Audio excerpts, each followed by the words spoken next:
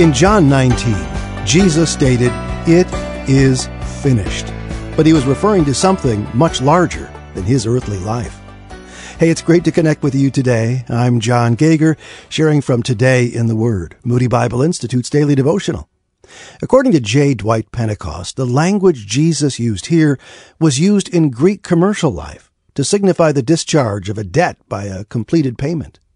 Jesus, by his life, accomplished what we as fallen humans could not. He lived a sinless life that pleased God in every respect. Then he died a painful death as payment for the sins of fallen humanity. Today in the Word, we read in 2 Corinthians 5, verse 21, God made him who had no sin to be sin for us, so that in him we might become the righteousness of God. The punishment that we, being guilty and unrighteous, should have received, Jesus, being innocent and righteous, endured. In doing so, the way to God was made available for all. Jesus completed his mission so that all who put their faith in him may have eternal life. Now, since you've put your faith in Jesus, have you discovered your mission?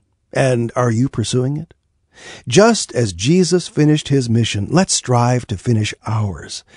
As the writer to the Hebrews stated, let us throw off everything that hinders and the sin that so easily entangles, and let us run with perseverance the race marked out for us, fixing our eyes on Jesus, the pioneer and perfecter of our faith.